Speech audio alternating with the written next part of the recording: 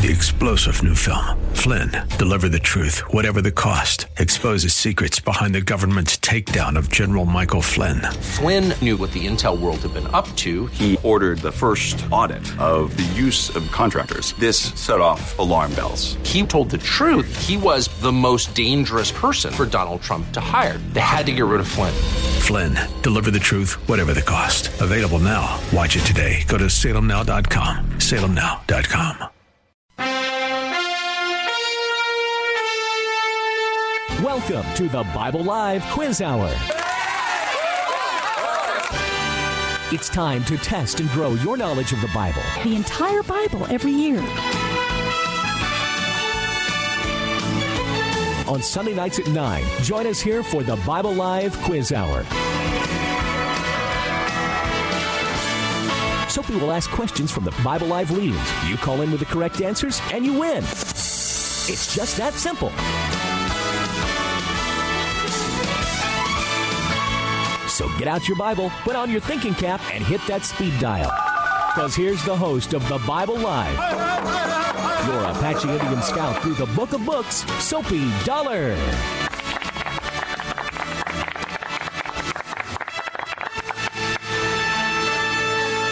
right, we are in the house. Thank you for joining us tonight here on the Bible Live broadcast. We're excited to be here on this Memorial Day weekend, we call it, right? A long weekend that we all get. And my buddy Al is right here beside me. Dr. Al Johnson is going to discuss the scriptures with us tonight as we make our way through the entire Bible every year.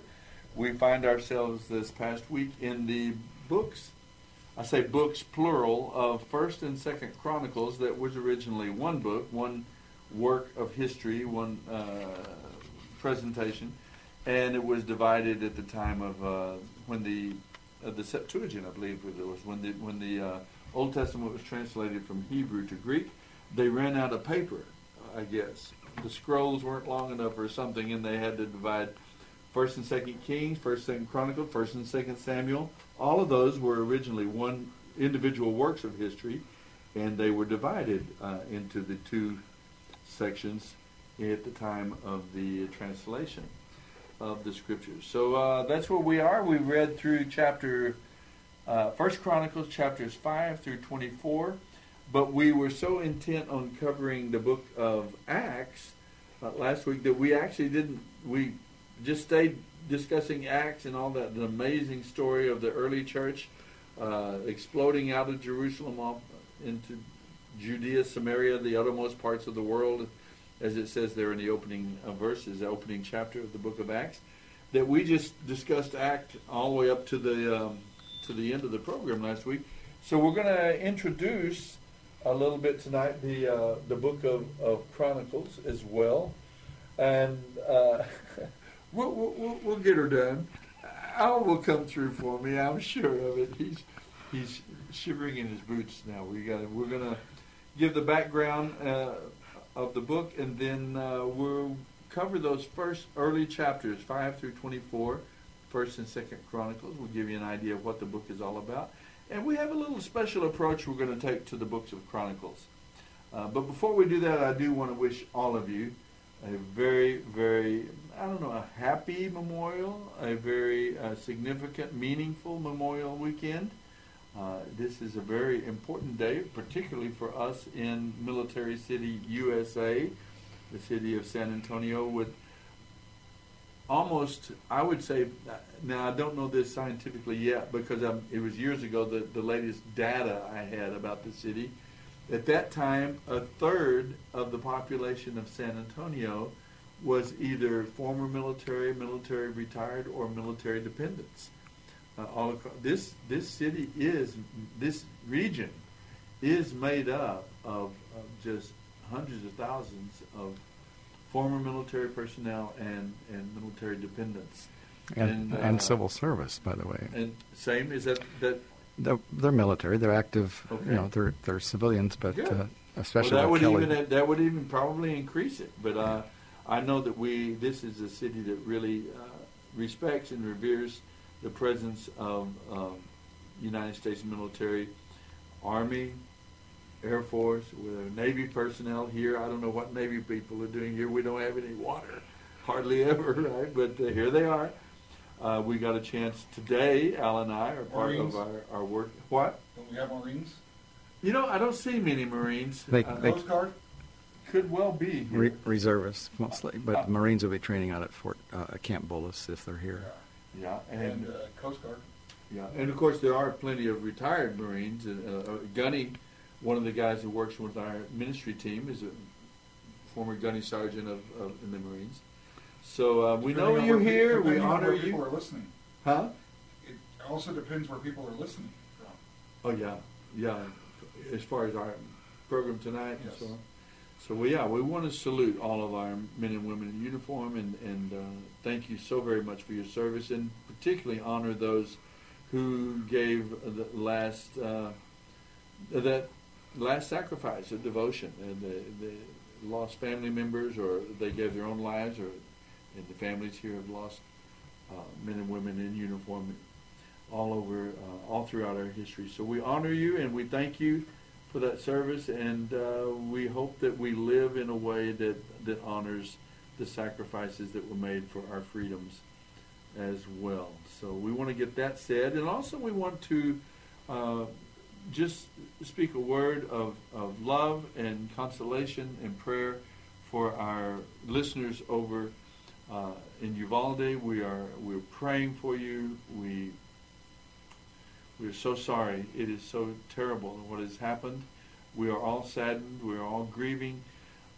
And we want you to know we do love you. We're praying for you. And we know that we're so grateful that the God of the Bible, the God that we meet and has reveals himself in these scriptures that we cover each and every week, the God of the Bible cares and loves families and children, and it just takes, "O grave, where's your victory? O death, where's your sting?" as Paul said in the New Testament. As terrible as it is, as much as we grieve and as it saddens us, we do know that we have the victory. That is part of the redemptive plan of God, is that we will be with him forever, and we trust that in the case of all of those children and so many in a small town Texas, small town USA, so many have heard the gospel and responded to it seriously, and so we hope that that's a great comfort to you and your families and to your entire community in these difficult times. So we want you to know that, and now I guess we're ready to start and open up talking about the book of Chronicles. What do you know about Chronicles, Dr. Johnson? What do you know about the book? Tell me, kind of, when you're reading through the Old Testament, we read first and second. There are three groups of books that have to do with history, particularly. You have the books of Moses in the beginning, the books of the law, and then you come to after Leviticus and so on, you come to Deuteronomy, you come to Joshua, Judges, Ruth, and then 1st and 2nd Samuel, 1st and 2nd Kings, and 1st and 2nd Chronicles. Each of those books are some of the history of the people of Israel, history of the descendants of Abraham, Isaac, and Jacob, and we learn about them and so on. And we go through all of those. So I think a lot of American Christians are a little bit, at least my observation has been, a little bit put off by some of the Old Testament, particularly maybe some of these books of history with the emphasis of the genealogies and all of that. And sometimes I think American Christians don't really appreciate or don't really enjoy these books as much as we can and get as much as we can out of them because of I don't know for what reason. So maybe you could comment on that and give us a little background that you could share with us tonight. Well, the next book after 2nd Chronicles is Ezra, who happened to write at least Chronicles. Mm-hmm. And he's writing to the Jewish people after their captivity of 70 years. He's giving them a rehearsal, I guess, of their history. Mm-hmm. Not a complete history, but a rehearsal. And a lot of genealogy that helps them reestablish when they're going back into the land after their captivity, they need to know how they're going to demonstrate the property that they have been assigned. Sure, of course. And so now none of these people who returned, I think there's something like 40 to 45,000 people returned from Babylon in three different groupings that came over, if I remember correctly. I'm hoping I'm remembering this right. That they came back to Jerusalem, and they were born in Babylon. These are Jewish men and women who were not born in the Promised Land, the land of their forefathers and so on, but in Babylon. And so they need to be reminded, on the one hand, of who they are, their heritage, both family and their lineage. And part of that is, you're right, some of them are going back to reclaim property that was that they lost when they were taken out into exile. Their family's property, homes and so on were taken or were abandoned. So they had to establish that they are the owners of that property. And yet, of course, at the same time, it's not all just about getting your property back. Ezra, remember Ezra and Nehemiah, both of them are involved in helping, in encouraging and aiding, assisting in the return of these exiles that were born in Babylon. So he's teaching them about the legality. He's also reminding them of their covenant relationship with Jehovah, with God. Their identity as a people group is found partially in their genealogies. They're the children of Israel, the 12 tribes of Israel, Jacob who went down into Egypt and so on. So all of this is about reminding them. What other things could we get out of, what benefit? I know I've talked to a lot of people over the years. I tried to read the Old Testament, but I got those genealogies and I get all that, and it's about these people who lived a long time ago, and they're doing their these sacrifices and this and that, and it's hard to identify with. Give us a little bit more there, Al, about some of your background and understanding of these passages. Well, the concept of sacrifice, animal sacrifice, began quite early. Mm-hmm. God had to sacrifice an animal in order to clothe Adam and Eve following their sin. Back in the garden, yeah. And Cain and Abel. Abel brought a proper sacrifice. And so we see a line of a sacrificial system throughout the Old Testament.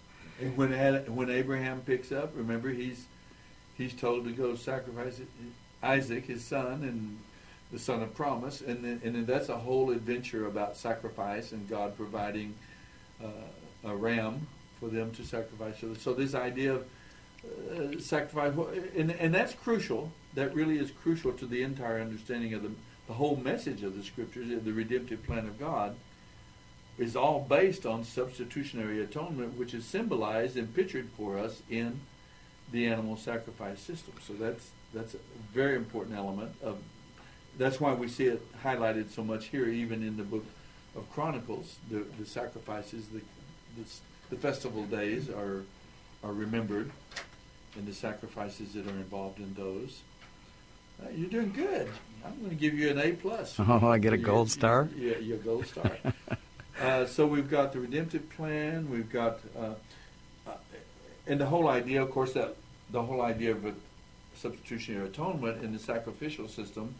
Of course, nobody has ever been saved by the blood of bulls and goats. I mean, that's pointed out to us in the New Testament, the book of James, and so on, of Peter. Those were symbolic. They were ritual acknowledgement that God is going to send a Redeemer, a Savior. The one spoken of in Genesis in the garden. I will put enmity between you, Satan, and the serpent, and the seed of the woman, the male, the seed of the woman. That he will crush your head, but you will wound him in the heel. So we have this whole messianic picture, this messianic expectation that is given to us throughout the Scriptures. It's not going to be the blood of bulls and goats that redeem us. It's going to be a perfect man of faith and trust and obedience to God, who comes and has no sin to atone for himself, but he gives his life in sacrifice, substitutionary atonement for us. And of course, that's the Messiah, the Redeemer, the Savior, who we know now as Jesus of Nazareth, who came and fulfilled those prophecies, all those expectations. So all of that is bound up in the genealogies. Anything else that we can mention there? And the reason we mention that is because the early chapters of Chronicles includes chapters 1, 2, and 3, and even into a little further as well. It's highlighted continually these genealogies, these names we're told about that hopefully you can recognize them, folks, as you're reading through. If you go to thebiblelive.com, you'll find our questions for this week. We have 44 of those names that are listed in the genealogies. Seth, Methuselah, Noah, Shem, Ham, and Japheth, Peleg, Terah, Abraham, Isaac, Ishmael, Keturah, Jacob or Israel, Esau or Edom, Reuben, Simeon, Levi, Judah, Tamar, Issachar, Zebulun, Dan, Joseph, Benjamin, Naphtali, Gad, Asher, Tamar. I hope you just recognize the 12 sons of Israel, of Jacob. But then these names they're a good way for you to think through the scriptures as well. If you can recognize those names, who they were and what they did, then you're pretty much along the way in terms of being able to think through the Old Testament, think through the Hebrew Scriptures, some of the main characters that we see through that journey. And there was one other thing, maybe I could mention this one, Al, that I've always thought about, is that the genealogies reveal to us also that God is interested in individuals. I mean, I think it's interesting to note that God knew about who was the father of this one and that one, and then from generation to generation, and that God is not just about all big groups of people and loves the whole world, but He knows about individuals as well. He knows about this one gave birth to this one and begat this one, and this children had these children and these children. And that's one of the important lessons we get from the genealogies too. Each one of these people, these families, they had stories. They had stories to tell about their own faith and about their own failures and their own successes. And that's a very, very interesting and important thing. So the genealogies can be very helpful and instructive to us from the Old Testament. And we find that the book of Chronicles starts off in the early chapters with a listing of the men and women whose descendants now returning to Israel after the 70 years of exile. So, and what else is a characteristic of Chronicles? So that means that the book of Chronicles was probably written perhaps 500 years before Christ. In other words, it was written later. It covers the story after, it picks up, I believe, after the temple, after the altar is rebuilt. Ezra and Nehemiah have to encourage the people to stay on the job, keep their eye on the task, and rebuild the temple and the altar, and then rebuild the walls. Nehemiah supervises the rebuilding of the walls around Israel. So all of this is an important part of the history, an important part of even our history as God's people. Maybe that would be helpful for us to highlight too, how our relationship as Gentiles, even today, 2,000 years later or 2,500 years later, why is that important to us? Because these are our ancestors as well. They are our ancestors, spiritual ancestors in faith, following after God and seeking God. And they lived at a different time in the redemptive process. The redemptive plan of God is being rolled out. They live in a different era. They're before the Messiah, and we're afterwards. But the same message of redemption is highlighted. That they responded to the same God of Abraham, Isaac, and Jacob. They look forward to the Redeemer, the Messiah, the Savior, as we look back at the Savior, as He has come. But they came to God by faith and trust in His goodness, His mercy, and His forgiveness that was also purchased and bought by the Messiah that they looked forward to. So that's an important message for folks to understand. Al and I both work with a lot of young people, particularly out at Lackland Air Force Base. We're involved with basic trainees going into the United States Air Force. Our team spoke to hundreds this very morning, hundreds of young men and women, 18 to 25 years of age in general, and letting them, finding out a lot of them don't know a lot about the Bible. They haven't read the Bible. They don't have a Bible. We make sure they have one and get one, and we teach them about the God of the Bible, about the redemptive plan of God, and how to walk with God and know God and begin to walk with Him. And I don't know if you have an impression from the young people about maybe that would be important for them to understand. I think there's a whole generation of American young people that know less and less. I think we've become biblically ignorant in some ways as a culture. We've abandoned the book, and not as many people read it or know about it. And so I'm not sure, would the Book of Chronicles have something to say to a younger generation? Well, I think it would, especially if they've been focusing on the New Testament. Mm-hmm. We have Matthew and Luke giving genealogies of the Messiah. Right. They both begin with the lengthy genealogies, right? And so they can tie that together with this genealogy back in Chronicles, so that it's not just two separate books. It's the book, and it describes the Messiah, coming Messiah, and how he's going to be preserved through this line of genealogy. The other thing that I would notice with this list that you put together of 44 people mm-hmm. is that they're not all Jews. And the Messiah came from a rather miraculous way of God providing his Messiah through these people that some of them were not Jews. That's so very interesting, and probably feel bad to have left that out. That's a very important point, because it was never about one people group, one either nationality or language group. It was always about the world. Jesus himself said that famous verse in John 3:16, "For God so loved the world." And it was always that way. God was always interested in every people group, every nation, every tribe, every language. And many of these names do come from outside of Israel. And the Keturah is in there. I just noticed real quickly. Ishmael is there.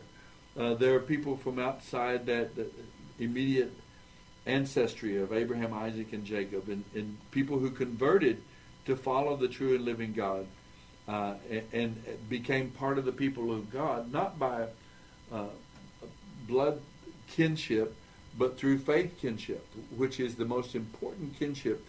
That's how you and I are children of Abraham. We are related to him through the lineage of faith. The Gentile world has come to know God, the true and living God, through the Messiah himself. We have a kinship with these men and women, and we too are now tied into, we have been grafted into the people of God, into spiritual Israel, genuine, the most real Israel, the people of God. So that's a very, very important point as you go through these names. Now we have, as I said, if you go to our website, thebiblelive.com, you'll find our notes, our questions that we laid out for this week's readings from Chronicles chapter 5 through 24. You'll find a lot of good questions. They're study questions to help you internalize and remember what we cover, what these chapters of the Bible cover.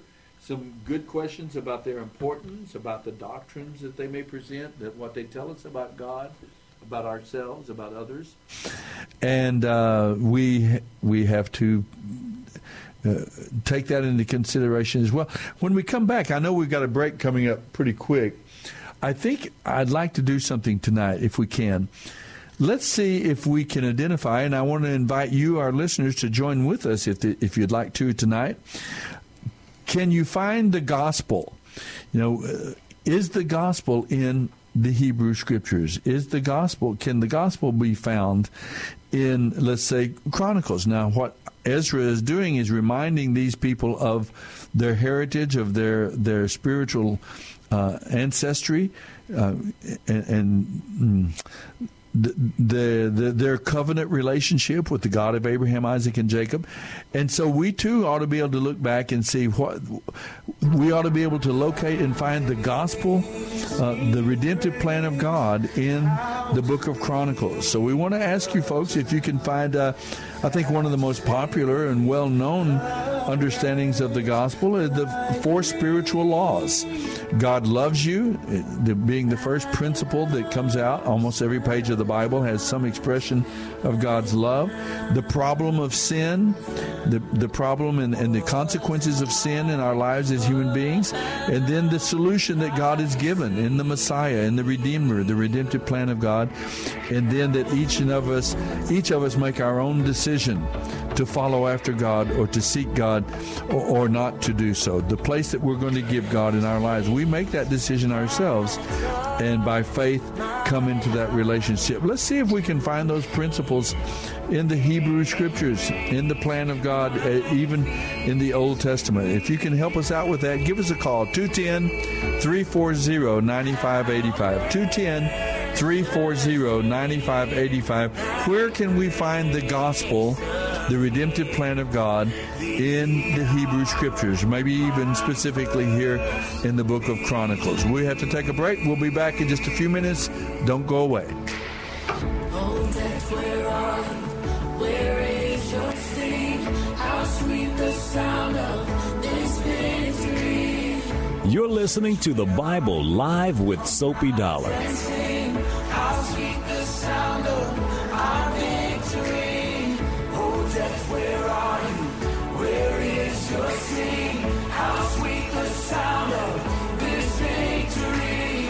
Oh, church, where Dr. Stan Shelton, with offices at Loop 410 and Broadway, has taken care of the Dollar family, that's Suzanne and me plus our 3 children, for the past 25 years. Suzanne, tell the folks about our dentist. Well, like you say, Dr. Shelton is a dentist for a lifetime. He's got the latest technology. He's busy, but I've never had to wait. And I never dread going to the dentist. In fact, he and his staff are so personable that I actually rather enjoy it. Go to drshelton.com or call 590-7878.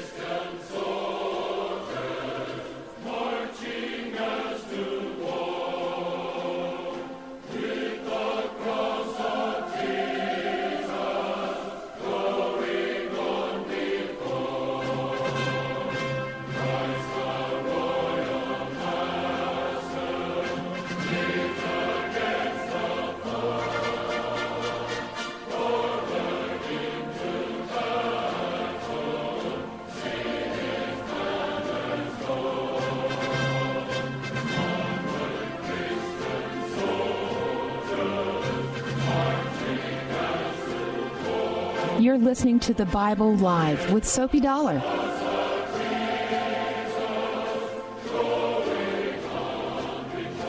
All right. Great reminder to us here on Memorial Weekend of the fact is that war and warfare and the gallantry of... we often get a question out at Lackland and working with military ministry, military people about, well, what does the Bible say about military? Is it, the whole idea of war and violence and killing, is that... And of course the Bible speaks to the reality of the human condition. It talks about war. Many of the great heroes. Abraham was a warrior. He took... folks and had to rescue his nephew Lot when he was kidnapped and taken. Joshua, of course, so very, very many others. Have you, David, a great warrior. Doing what you do, have you had to comfort like the family of fallen? No, we have not. We're basically working with basic trainees. There is some sadness in that arena though, because we've had to speak to large groups. Because sometimes there's some difficulties. These young people are very vulnerable, and they sometimes get depression. And as you know, in our military services, they have to deal at times with problems, suicide, and others. So we do have to talk to them about that, and at times comfort groups of them when something happens and there is a loss in their ranks. But I like your reminder by that song that, in fact, is as followers of Jesus Christ, as those of us who walk with the Lord today, we're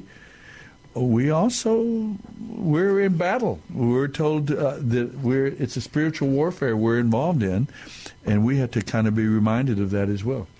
John, in direct response to your question to Soapy, when a soldier or a military member dies in battle or whatever reason, there's a casualty officer assigned. So we're not involved in the personal aspect of that. That's going to be chaplaincy and or a casualty officer is going to do that initial.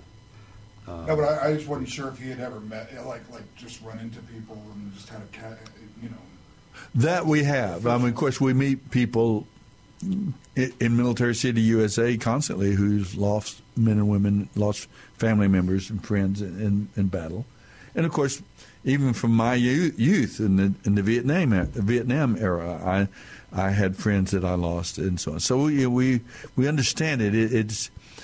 It's terrible, and yet it is.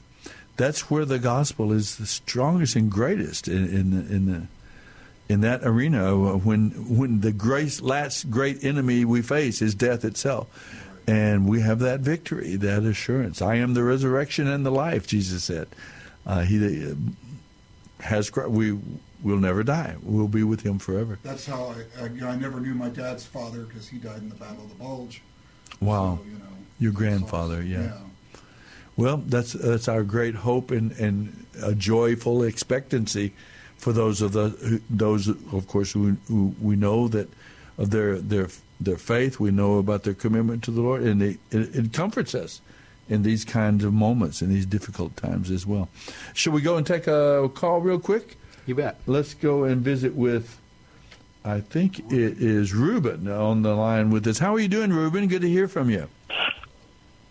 Good evening, Soapy. How you doing, sir? Sure appreciate your calling in. Thanks, Reuben. What do you want to? What kind of triggered your call? What is it? Talk about the Old Testament scriptures, or maybe even the whole aspect of Memorial Day and so on. What's on your mind tonight?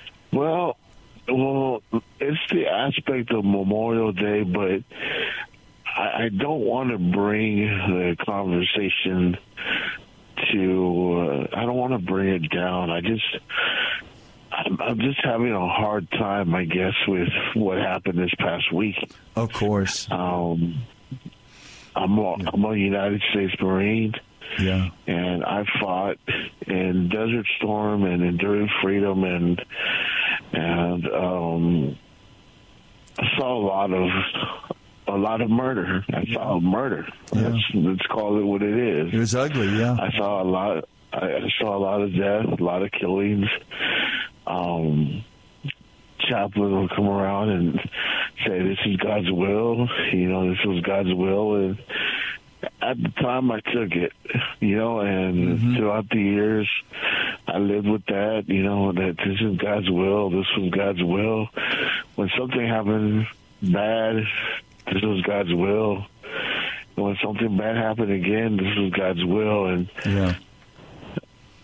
then this happens. And the reason I'm calling this up is, could you please help me understand why people say this is God's will when, to me, this can't be God's will.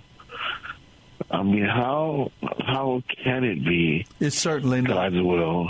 In that sense, Reuben, in the sense that I know that you're taking it, I'm sorry. No, it is not God's will that anything like this would happen. That war, this is not God's perfect plan and will for humanity. This is a consequence of sin. It's a consequence of humanity's rebellion against God and against His plan for our lives in the world. Now, I think what people mean, what the chaplain probably is trying to deal with, is the fact that we live in a world where good and evil coexist. In other words, the world that we live in, it's a closed system ruled and governed only by morally neutral natural laws, gravity, and the laws of thermodynamics and chemistry and biology. And in other words, there are natural laws that govern the world we live in, and they are morally neutral. In other words, a bullet doesn't turn into a marshmallow when it's headed toward an innocent person or a child. We live in a world, and good and evil coexist in this world. And it's a world that indeed is, we have to say, that is God's plan. That's the world we live in. It wasn't created that way. That's the world it began. That it became that with the fall of man into sin. When man rebels against God and rejects the idea of God's love and God's goodness and the way we should treat each other, then the world, the human race, fell into the consequences of sin.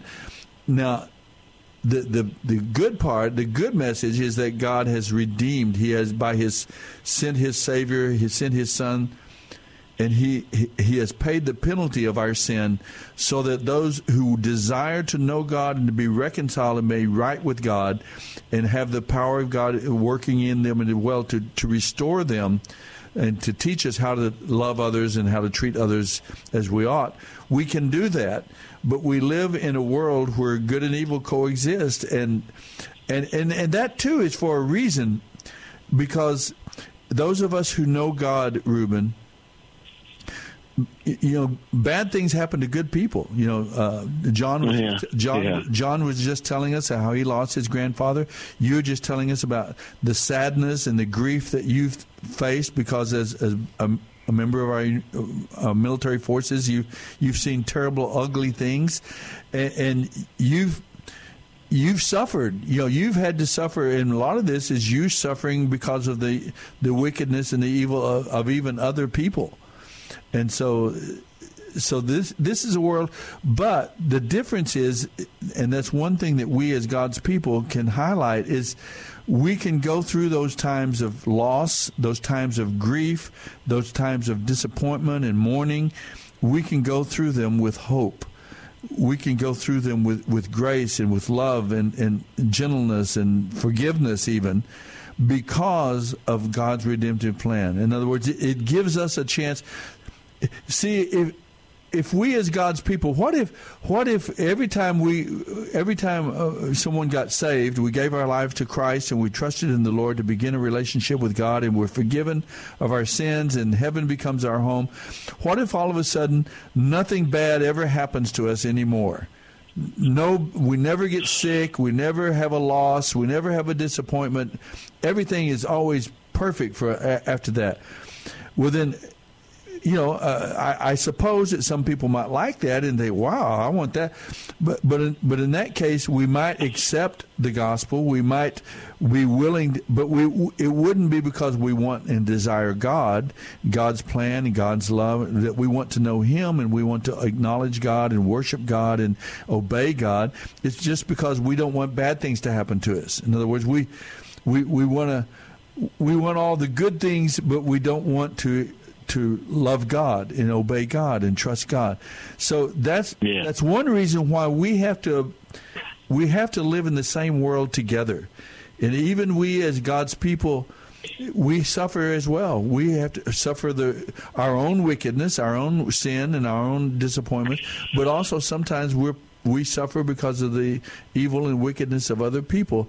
But the difference is that we have the power of God to walk with us through those difficulties, and that's how we're praying for the people of Uvalde, that they would find God's mercy and God's love and God's power, even in this terrible moment of grief. They could be comforted by God's presence and His forgiveness and His promise of eternal life. So I get it. It's hard. We all have to deal with it. But in some ways, it is part of the plan of God, but not in the sense that in any way, shape, or form that God wanted that in itself to happen. No way God wanted that to happen. Yeah, exactly. And I guess I should have prefaced what I said with the positive.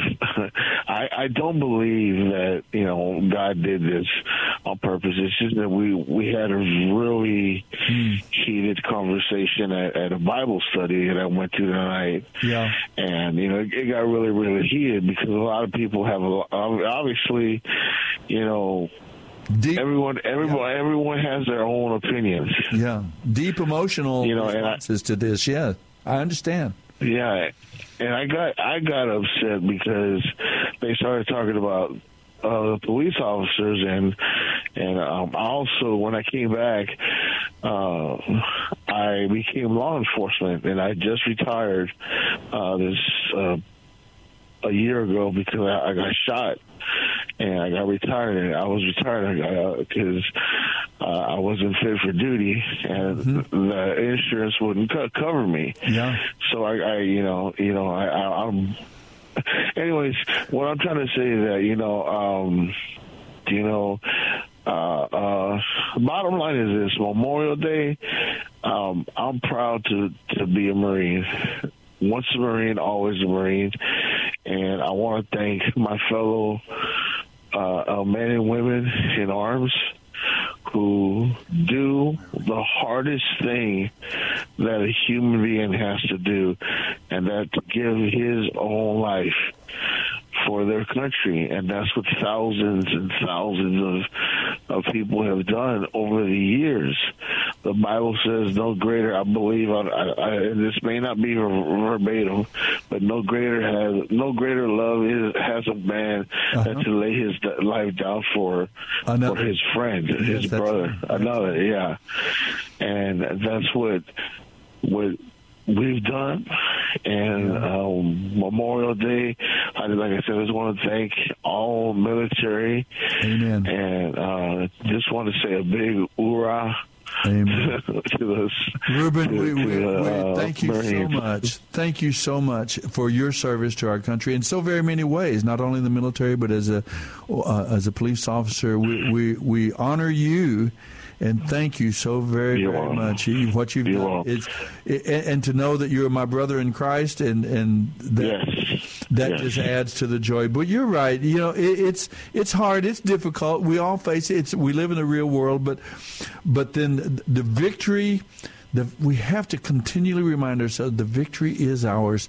And yet when we see something like happen in Uvalde or others who are hurting even tonight because of losses of their loved ones in the military or otherwise, we have to love people and grieve with people and as best we can just give a hug sometimes, maybe not even words, just give a hug and say, we're with you, we love you, we understand.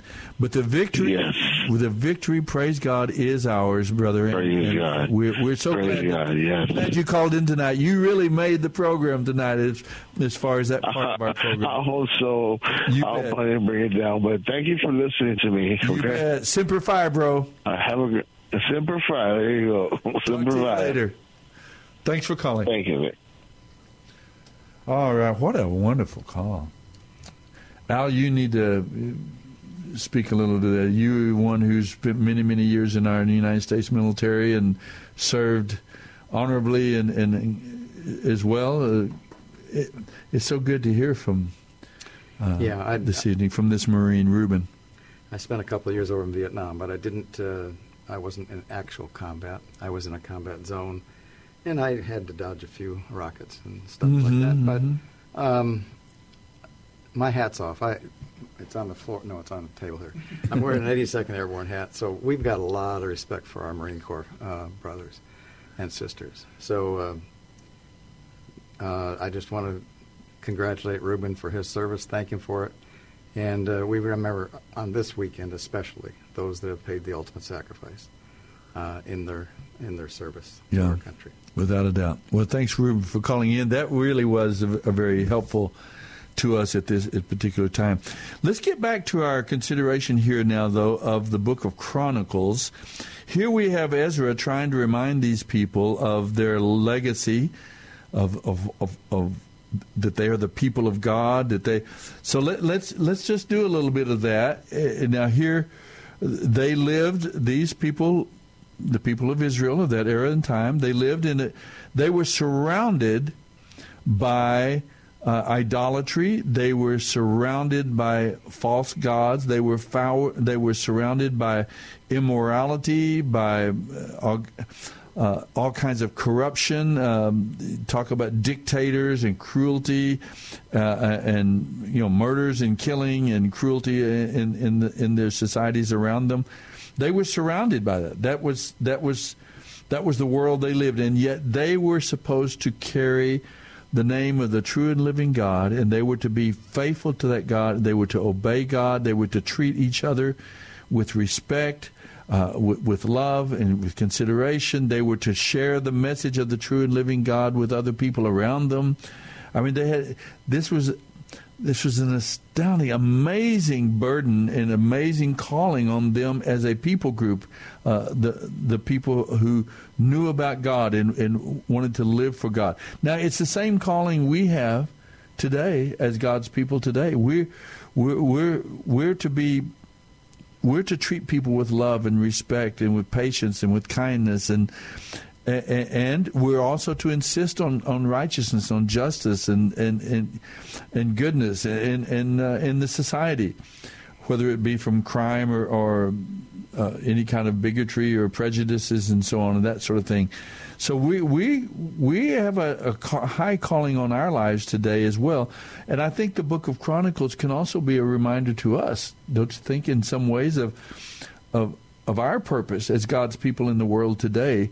We have that same challenge and I'm not sure how good a job we're doing of it. It seems like our own country seems to be moving further and further away from those principles of faith and the truth of God's Word and faith and trust in God and obeying God. Maybe that would be another way that the Book of Chronicles is relevant to us today in the times that we are living in. These people had a high challenge to their lives, and so do we. So the reminder that I get from going through the Old Testament is the whole Old Testament is a rehearsal for the Messiah.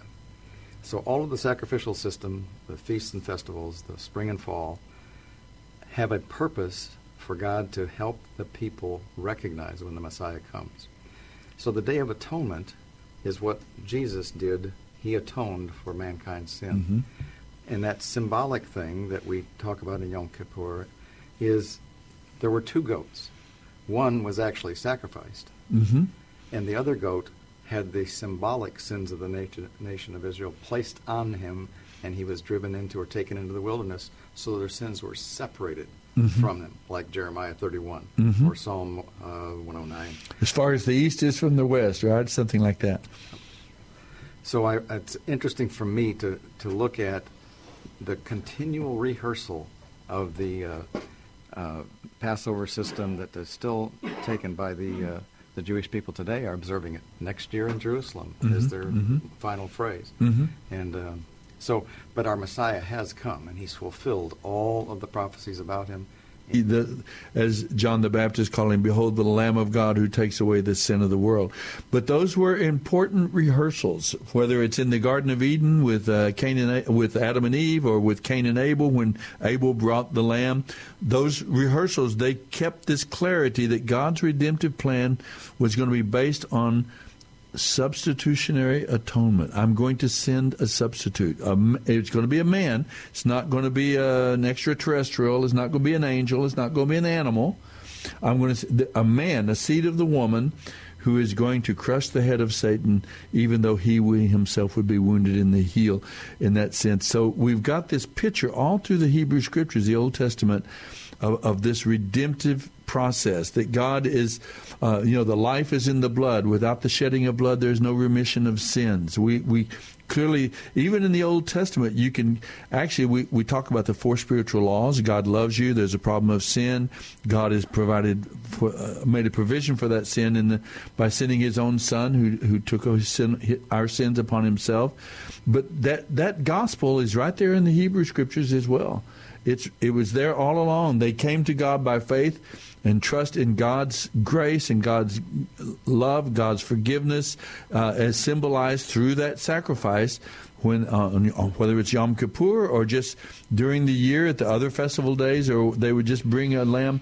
And when the priest put his hands on the head of the repentant person, the man or wife or the family, and he transposed that sin symbolically to that animal, and then they had to watch an animal die.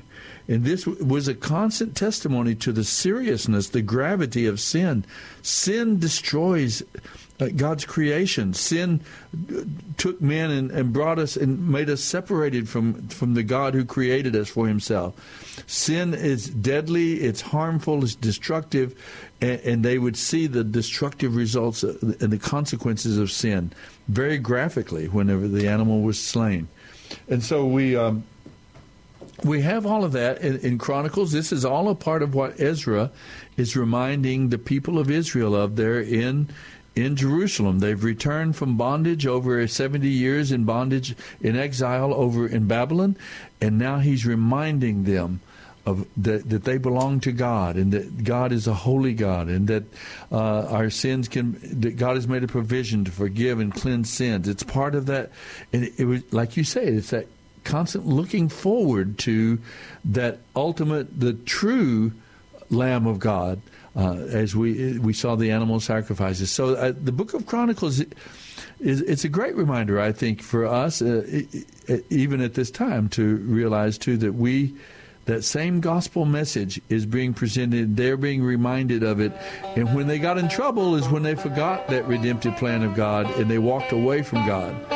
And we need to remember that as well as God's people today here in the 21st century in the United States of America, the great state of Texas. So there's our music. John, a good choice of music there. We're going to take our final break and come back for our final segment.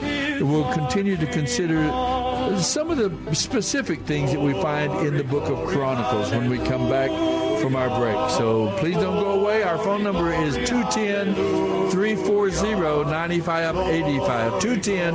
210-340-9585. We'd love to hear from you if you have a thought about the great book of books here that we're covering and talking about, the Book of Chronicles, or maybe a thought, as Reuben called in, something that's on your heart and mind about this past week, the things that we've seen happen, and about this Memorial Weekend.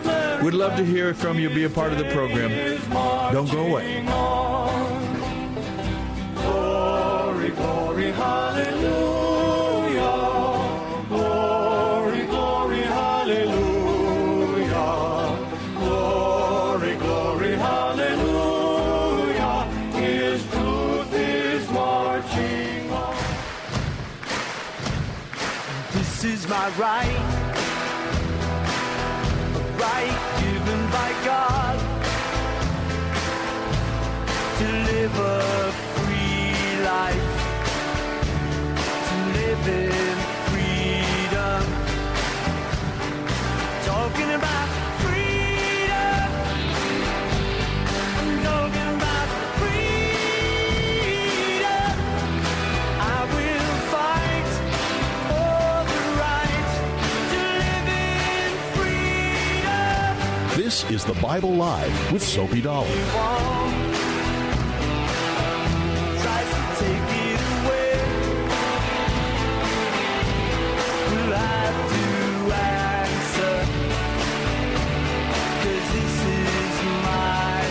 I had not heard that before, John. This is interesting. Paul McCartney.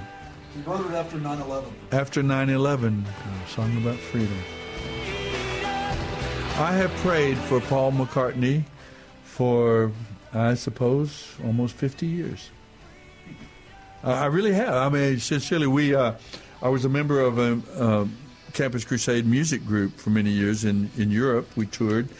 And as part of a music ministry, we shared the gospel through music all across Europe and different countries constantly, and a couple of years at least.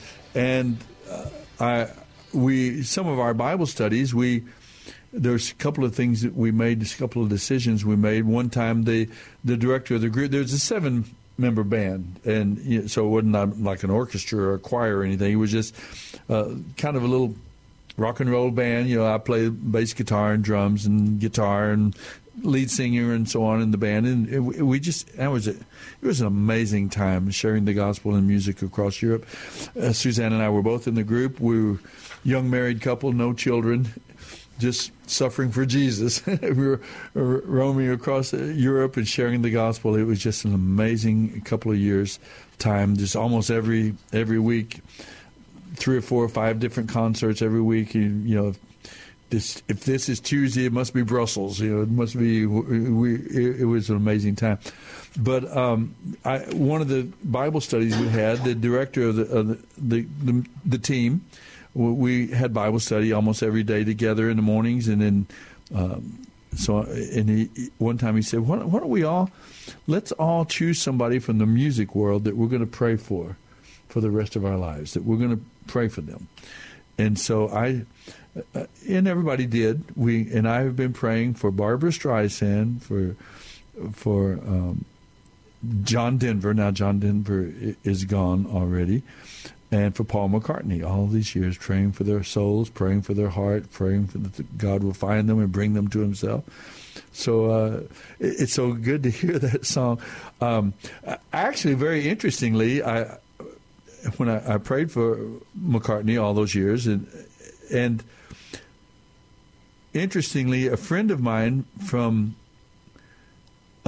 Italy, he's on staff with Campus Crusade for Christ. In Italy, we eventually joined the staff of Campus Crusade in Spain. And this friend of ours was a single guy over in Italy. And long story short, he met a young lady who came over from the States who had come to faith in Christ through one of our executive ministry events up in New York City. And she had come to faith from there, and she went as part. She knew about Campus Crusade. Their family is very wealthy, and they had a villa in Italy, and she went over. So she decided one day, I'm going to go into Rome, and I want to see what Campus Crusade is doing here in Italy. And so she went and she met my friend there, and he was the acting director of the ministry in Italy at the time. So they met. And long story short, they fell in love and got married. And she was Paul McCartney's sister-in-law. Paul McCartney's first wife was her sister.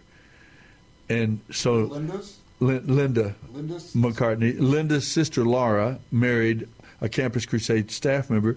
So they spent all the holidays, Christmas and Easter, as family.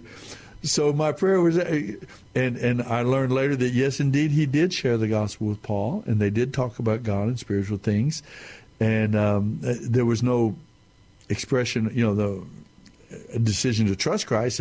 But we keep praying, maybe there's something that God somehow would touch his heart, and maybe he has, and we don't know about it. But it's so interesting to hear that song and to know, and that's part of our role as God's people, is to pray for the world around us and pray for those. When you see that politician on the TV that you don't like, and you just can't, instead of throwing the shoe at the TV, Well, that person is still a child of God. Still pray for them. He's a creation of and. So we try to pray for them. I don't always do a good job. I'm not the best, the model of it in my world. I get upset sometimes as well.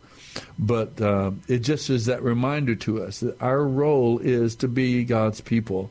And we need to continue, just as the people of Israel had to remember their role, their calling on their life in a hostile and idolatrous, corrupt, cruel world. Their role was to hold up the name of God, the true and living God, and keep the worship of God and the knowledge of God alive in their world, even though they were surrounded by hostility and rejection of God. But they had some success. There were always some who, as you pointed out in the genealogies here, that we see these names, there are a number of them that are not Jewish people. They came to faith in the God of Abraham, Isaac, and Jacob through the witness of God's people. And that's the lesson. That's what we can pick up, I think, part of it at least, from the book of Chronicles. We see a people that is being challenged and encouraged and reminded of their calling, of their relationship to God, and their calling to represent Him to the nations, to other people around them. You had something you said you thought you might want to address in this segment as well about the Chronicles. Well, I also just saw Boaz's name. I think of course. The fact that Ruth is not a Jew. A Moabitess, in fact, so, the line of Jesus came through Ruth and Boaz. We're not sure about Bathsheba, to be honest. She married Uriah the Hittite, so even David's wife, Bathsheba, one of his wives. Of course, Abigail is there as well. Remember Abigail, the first wife of David. So in there. So hopefully we're recognizing these names, folks, as we mention them. Hopefully they bring back stories of the Scriptures and of God's people and incidents and occasions we have to learn from their experiences, from their examples. Well, the festivals and feasts are a pretty important part of the Old Testament for us to be aware of as believers. And Ezra reminds them of those in these passages, yeah. Most American Christians, and probably true of many Christians around the world, are not big students of the Old Testament, typically. And that's a sad story from my perspective. We need to know that whole book. We need to know why the Old Testament is pointing to the Messiah and why the New Testament is pointing out that he arrived. And so we're looking back. They're looking forward. And all of those feasts, first fruits and Pentecost and weeks and trumpets and Day of Atonement and Tabernacles and Sukkot and Passover, all had a role that God, this is not an accidental system of sacrifice. This is God determining in advance what he wants from them in obedience and blood sacrifice, because the Messiah is coming to pay that one time. And he did. And so we look forward to each year when the Jews celebrate Yom Kippur, we are celebrating the Day of Atonement when Jesus was crucified. The real the real day of, in a sense, when the Day of Atonement reaches its maximum expression in the Lamb of God Himself.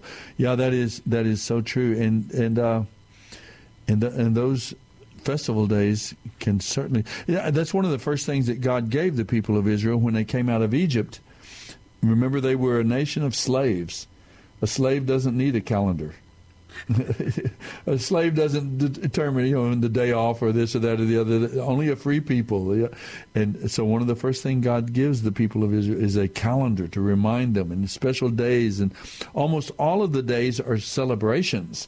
They're not sad and somber. They're days of let's have a barbecue. Let's eat together as a family. Let's rejoice.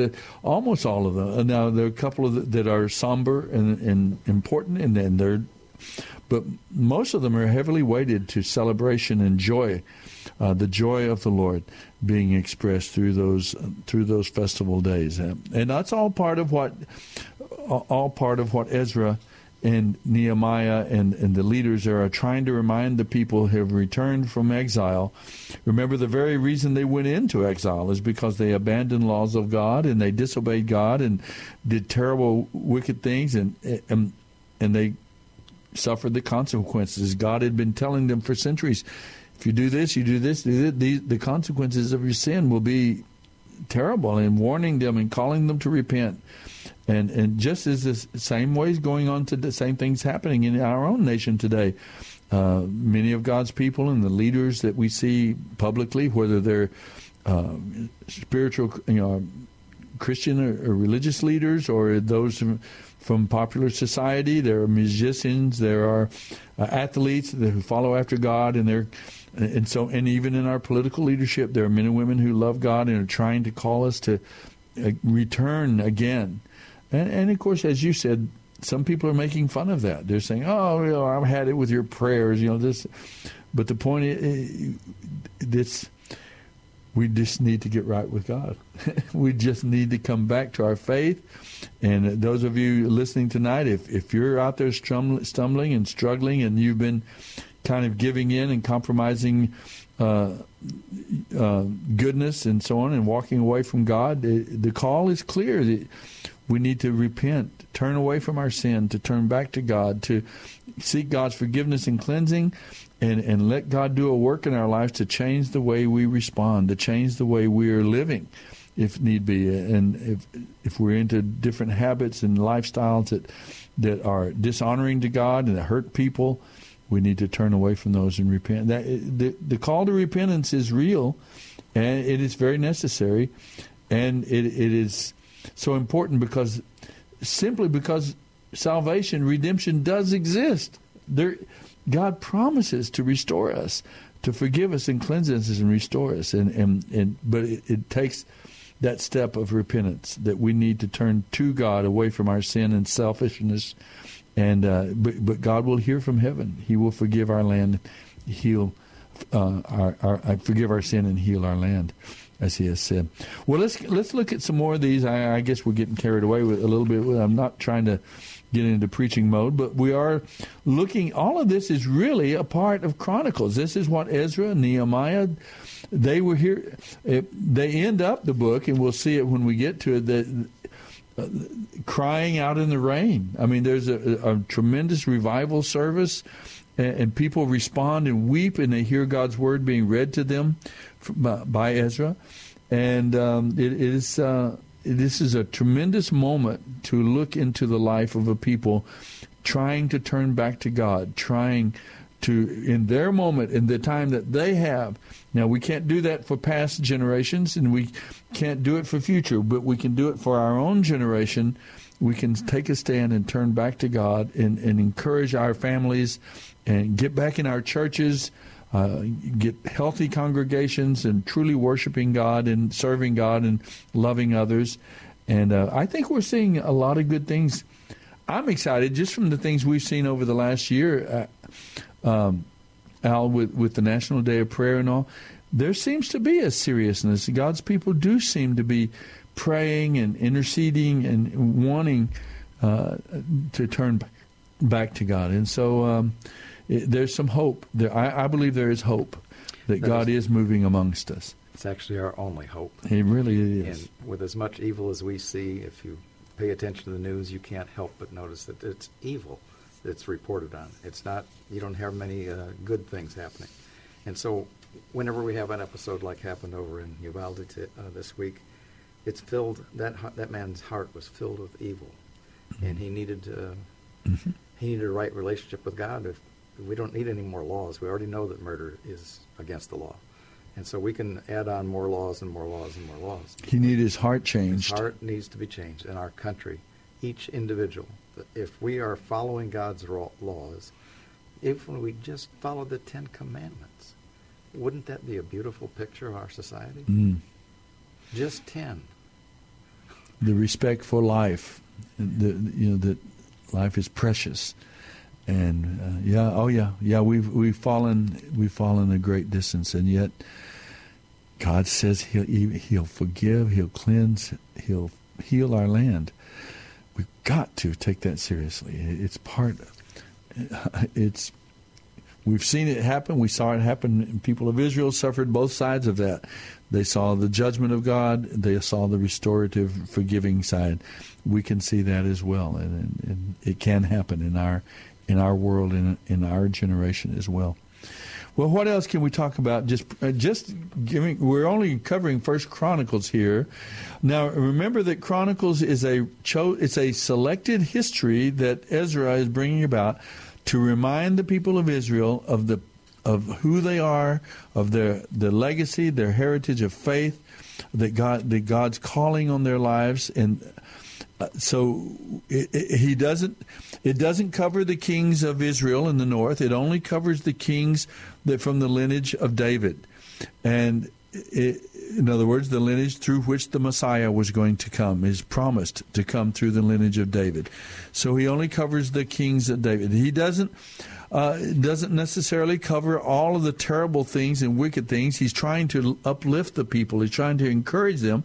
He doesn't cover up the warts. He doesn't cover up the sins of some of their leaders and sometimes in their history, but he doesn't major on them and he just on every. I don't think that David's big sin with Bathsheba, his adultery and so on, is covered. But it's not that he's trying to cover up the sins of people, but he's trying to highlight a message of hope and forgiveness and restoration and to lift up the people.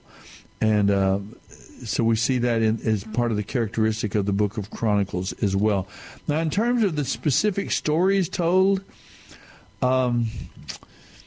there's some very interesting stories. We see the story of Saul, the king before David. We see his death, and his 3 sons are killed. Jonathan, David's dear friend Jonathan, is killed in battle, and we see that as part of it. We see some of David's leaders. His Joab, his commanding general, is introduced to us, and Joab was a piece of work, I tell you.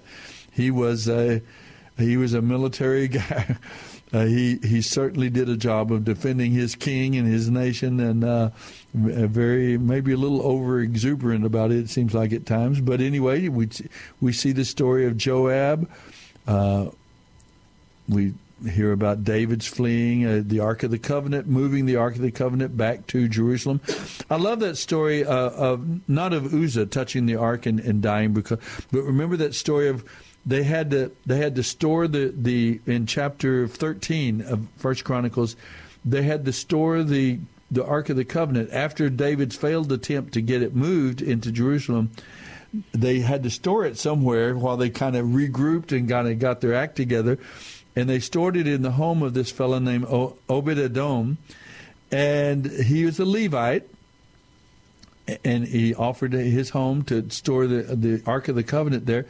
And remember how the Ark of the Covenant was such a curse and such a hardship on the people, the Philistines, who had kind of captured the Ark of the Covenant in battle.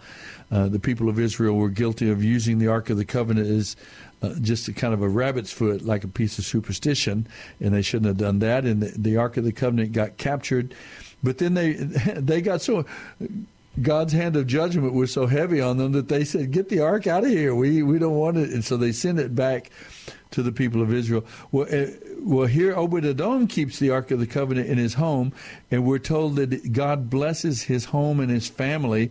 He has 8 sons and 54 grandsons.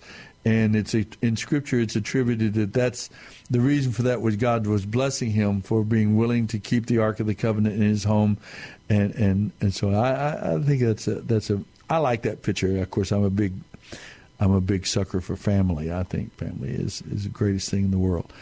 So we've got that. What else could we? The Ark of the Covenant is transported back into Jerusalem with great celebration.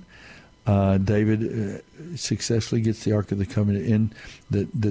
The temple is still not there. The temple doesn't come into existence until Solomon. David isn't allowed to build the temple, but he does help finance it for sure.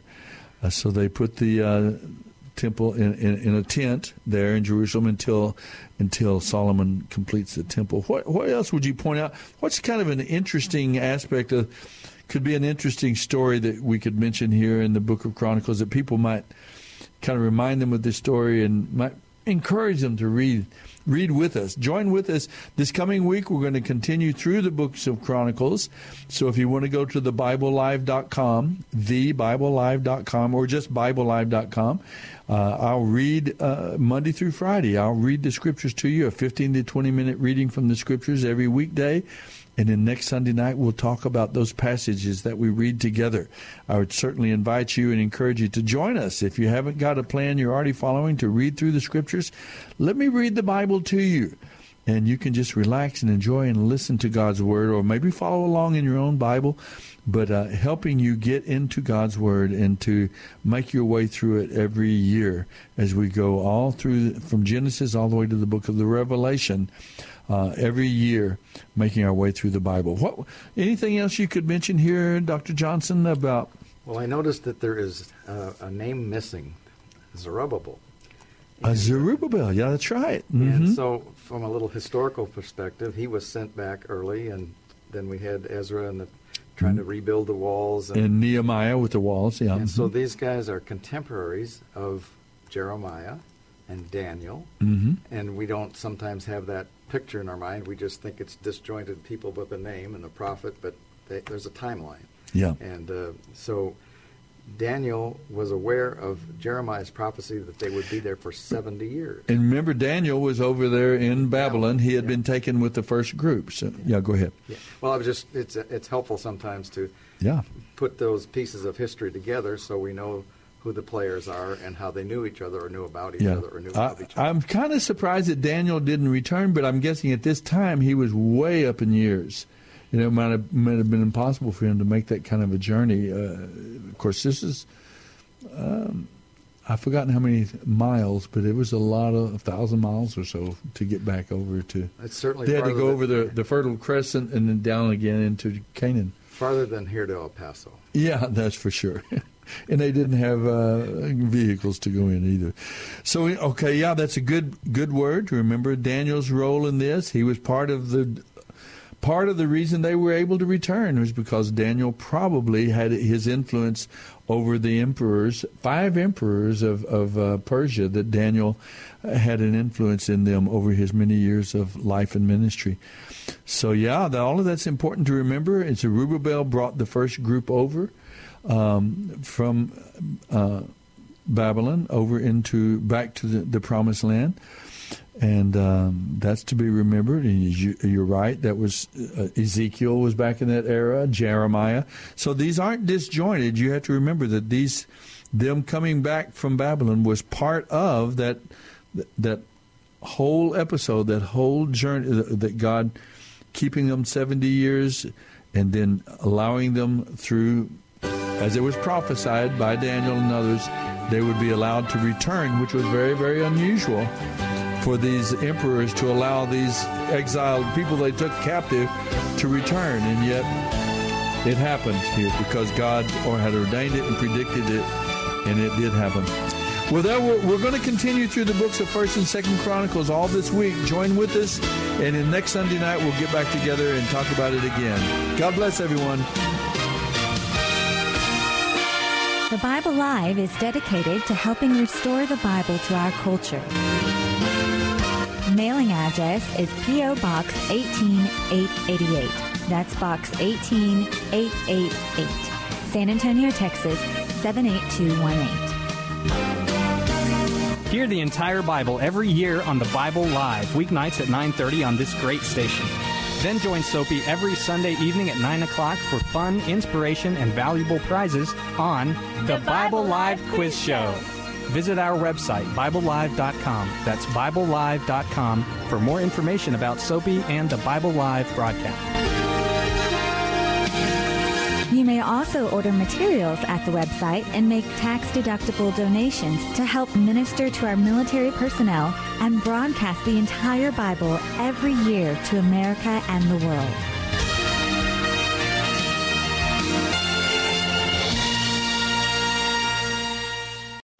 3-star General Michael J. Flynn, head of the Pentagon Intelligence Agency, knew all the government's dirty secrets. He was one of the most respected generals in the military. Flynn knew what the intel world had been up to. He understood its funding. He ordered the first audit of the use of contractors. This set off alarm bells.